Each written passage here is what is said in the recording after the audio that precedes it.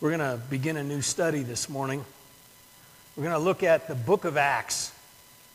Now, you may look at the book of Acts and think that's 28 chapters. And I tend to cover about 3 verses per sermon. So many of us won't be alive to see the end of this. We are going to start slow, but we'll pick up the pace as we go along, okay? I make you that promise. Acts is a great study because it's really the first chapter, the first book of church history. You know, we take a lot for granted today. We take church for granted, frankly. And we don't think about the beginning of church. But this is, what we see in Acts is the beginning of church, the very beginning. Think about this, because this institution, this organization, this thing we have as church, it didn't exist then. This was the first time in history that the Jew and the Greek and the Roman came together in one place. It was the first time where men and women gathered together to praise God together. That just never happened before. It was never a part of this culture. It was never a part of history until what we're going to see today. Until Acts, that really starts it all. Now, Acts is often called, and in fact, it may say in your Bible, the Acts of the Apostles. But I think it should be called, and it's more accurate to say that this is the Acts of the Holy Spirit. Because we're going to see the beginning of the Holy Spirit here. Again, if you think about this in terms of history, the Old Testament, the Holy Spirit was there. There's no question. But it came upon certain people for certain purposes. Kings, priests. It came on them. It anointed them for this purpose, and then it left. Now we're going to see the Holy Spirit come and dwell. And so it's really the beginning of so many things. It began the church, it began the Holy Spirit living within believers. It just began an entire different, a new ministry of the ministry of Jesus. But what we don't see in Acts is ends. We see beginnings. We see transitions. We see continuations. We don't see ends. Because this is still happening. The Holy Spirit is still birthing churches. It's still birthing Christians. He's still alive and well among us, and in our church. And so this isn't some kind of end. This is more of a beginning.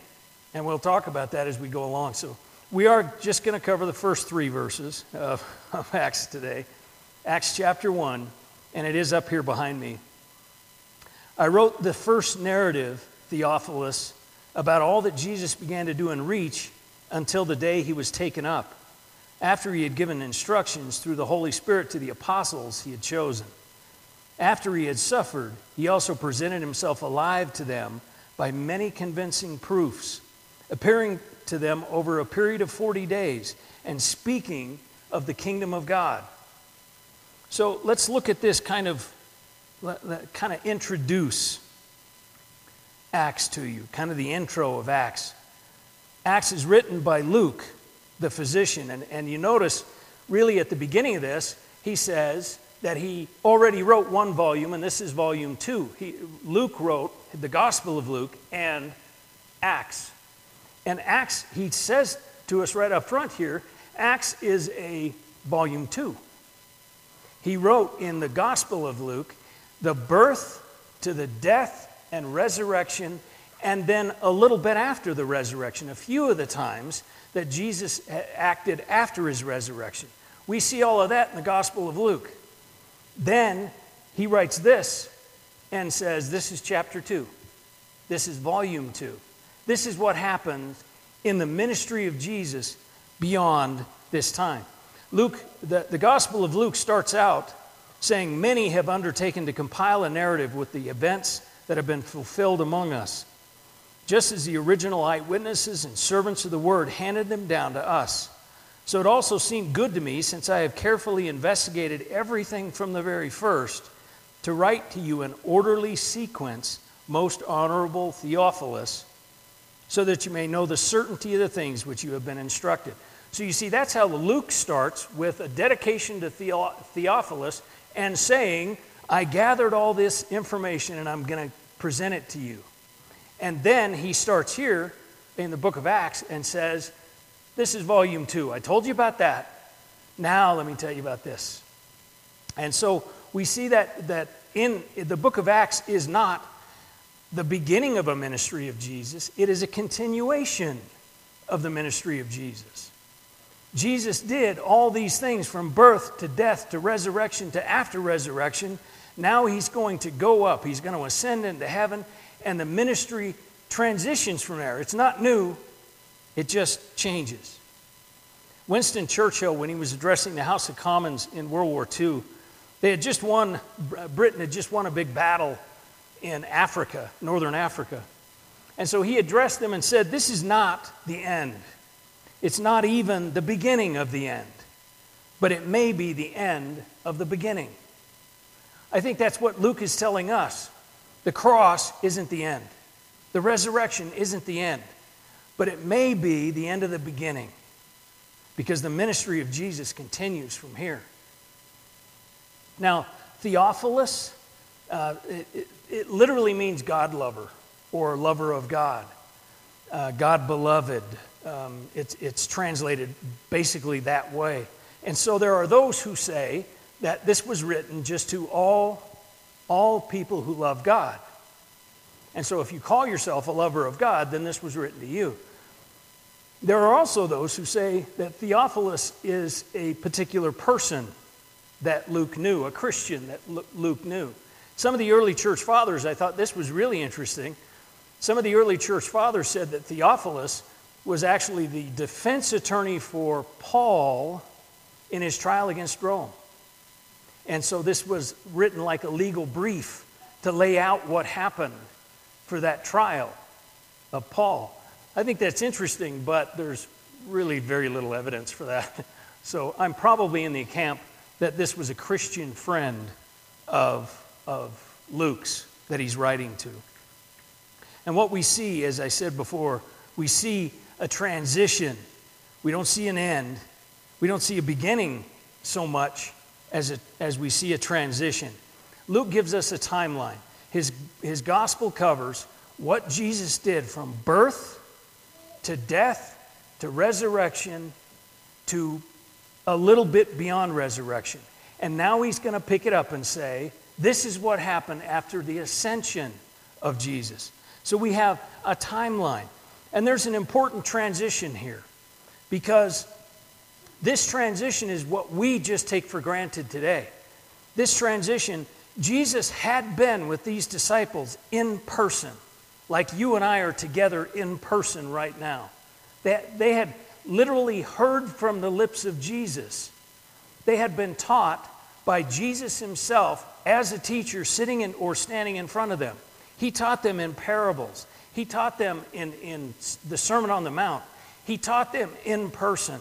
And now we see that the agent of instruction is going to be the Holy Spirit. So we have a transition here that the Holy Spirit is now going to pick up on the bodily presence of Jesus Christ. Because Jesus is going to go to heaven, sit at the right hand of the Father, and now we're going to have the Holy Spirit doing the ministry Jesus does. So you see how this transitions. It transitions for the disciples, and it transitions for us. So we understand how the ministry of Jesus continues today. This is how it started. This is where it transitioned from Jesus being bodily here to the Holy Spirit showing us being the presence of Jesus. Jesus said that the Holy Spirit would do all these things. He is just fulfilling the promises that Jesus gave.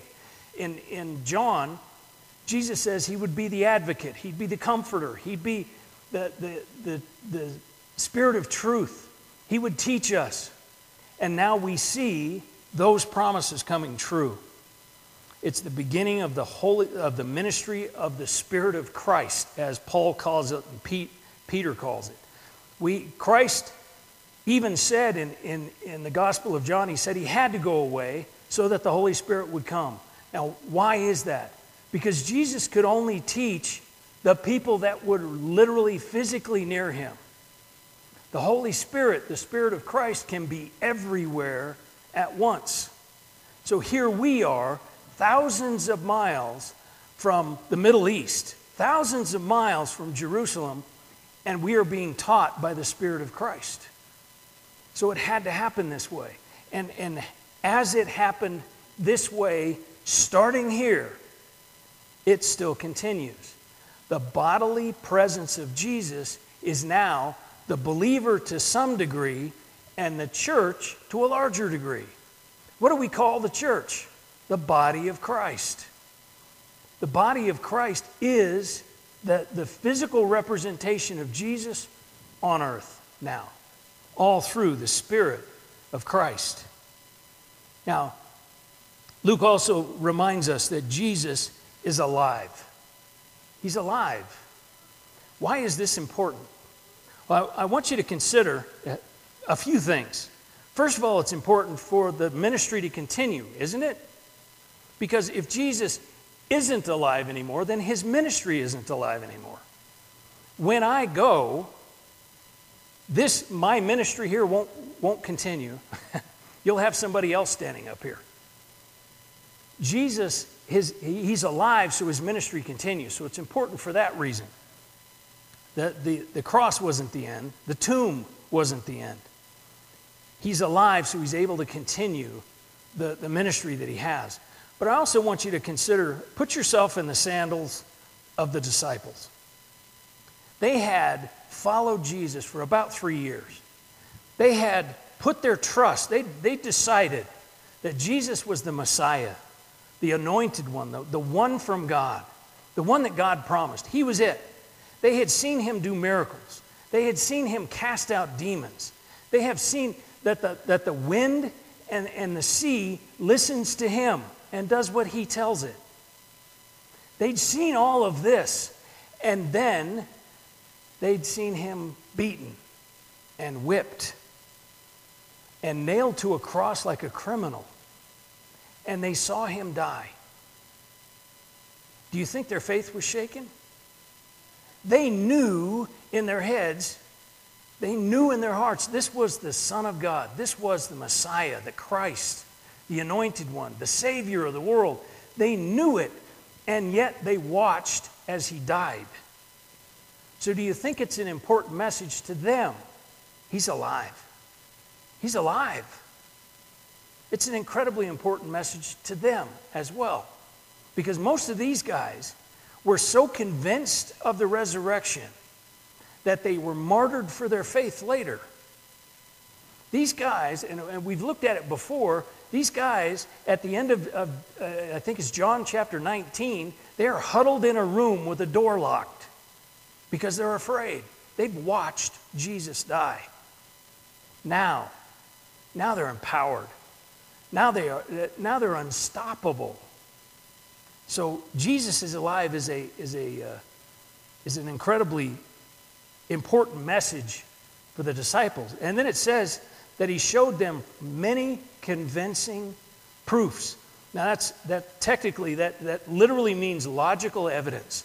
He proved to them beyond their doubt, beyond their shaken faith, he proved to them that he was alive. And probably the most interesting part of this phrase is it says over a period of 40 days.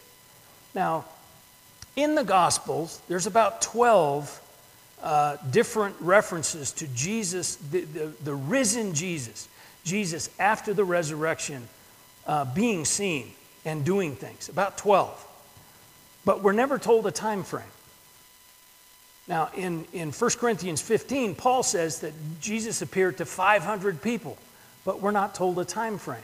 In fact, in all of the New Testament, the only place that we have a time frame of any kind is right here.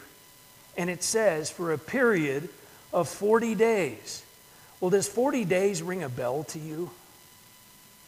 Because it should. Because 40 years in the wilderness for the people of the Exodus, 40 days that Moses spent on Mount Sinai to get the law, 40 days that Elijah spent on Mount Horeb, 40 days Jesus spent in the wilderness being tempted by Satan. 40 days. 40 has rich theological meaning.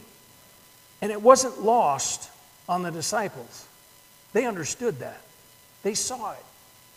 And so think about what this means to the disciples. They not only saw convincing proof, they saw it for more than a month. They saw Jesus in their lives, the risen Jesus in their lives for more than a month, for 40 days. They understood. They knew that Jesus was alive.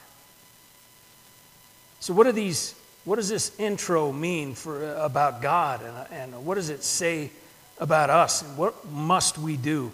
I think the first thing that we need to realize is God wants us to understand the transition of the ministry of Jesus, that the ministry of Jesus doesn't stop. It transitions. It goes from Jesus being physically here in this place to Jesus being physically everywhere in his church and in his people, in the Holy Spirit. He wants us to see, God wants us to see this transition and see literally what we are doing today starts right here. Think about that. The church didn't exist. We are gathered here today from many different backgrounds, different economic situations. We are yet gathered for one purpose, the purpose of Jesus. And so the idea that this could happen would have been completely foreign before Acts chapter 1. It couldn't have happened. Now it is. It's still happening. The same Holy Spirit that started all these churches, that gave birth to the church, the same Holy Spirit that taught the apostles and gave the apostles the last instructions before Jesus left, that same Holy Spirit is within us. It's within you as a believer in Christ, and it is within our church. That same Holy Spirit. So God wanted us to see this transition. He wanted us to understand the ministry of the Holy Spirit, and He wanted us to know we have that same Holy Spirit. We are empowered just as they are. We tend to get this idea, well, they saw Jesus in person, so their faith would have been stronger. No. We have the presence of Jesus right now with us, right here, right now in this room. Their faith wasn't stronger. Ours is just as strong, empowered by the same Holy Spirit. So what we must do is we must believe. And we must listen to the Holy Spirit. Our problem is that we hear the Holy Spirit perhaps so often that we decide not to follow. We hear the Holy Spirit saying, speak, and we say, no, you got this one wrong. I'm not going to speak right now. Or we hear the Holy Spirit telling us to be silent, and we speak anyway. We hear the Holy Spirit saying, go, and we decide we don't want to go. We don't listen. We need to listen. This Holy Spirit that can do all of these amazing things that we're going to see as we continue this study of Acts, that same Holy Spirit is within you as a believer in Christ. Why would you not tap into that power? Why would you not use that guidance, that leadership in your life? We don't. The same Holy Spirit that did miracles then does miracles now. He has in each of us, hasn't He? He did in me. I was not a friend of God at one point. Now I am. Now I'm his beloved son. Now I'm a child of his. I can't speak for you, but I think you know that he's done a miracle in you as well. He still does miracles. He's still birthing Christians. He's still birthing churches today. We just have to listen.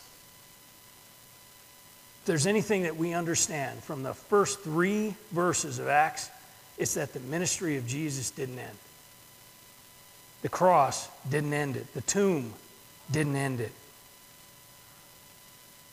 It's not the end. It's not even the beginning of the end. It might be, as Churchill said, the end of the beginning. Because the church doesn't end. If you read the last book of the Bible, the church is there. The church continues. If you read the last book of the Bible, the believer is there. The believer never ends. The Holy Spirit's work never ends. The ministry of Christ never ends because the church never ends and the Christian never ends. It's not an end. It's not even the beginning of an end. But it might be the end of the beginning. That's what we learn about the ministry of Christ. Do you know Christ? Do you have this ministry within you? This Holy Spirit, this power that I'm talking about here? The risen Christ, is he in you? Because he can be. I'm going to ask that you bow your heads for a moment. Just between you and God, answer the question. Am I empowered by the Spirit of Christ? You can be with a simple prayer. Just follow along with me in your own words and say, God, I acknowledge that I have sin in my life. I've done things wrong. I've said things wrong. I've thought things wrong. And I know the Bible calls that sin. But I trust that Jesus died on that cross to save me. And so I ask you to empower me with his Spirit to live today. Empower me with the risen Christ. If you prayed that prayer for the first time this morning, you need to let somebody know. Come and let me know. Elbow your neighbor and let them know. Maybe this morning you realize, as we talk about the power of the Holy Spirit, that you've been living in your own power.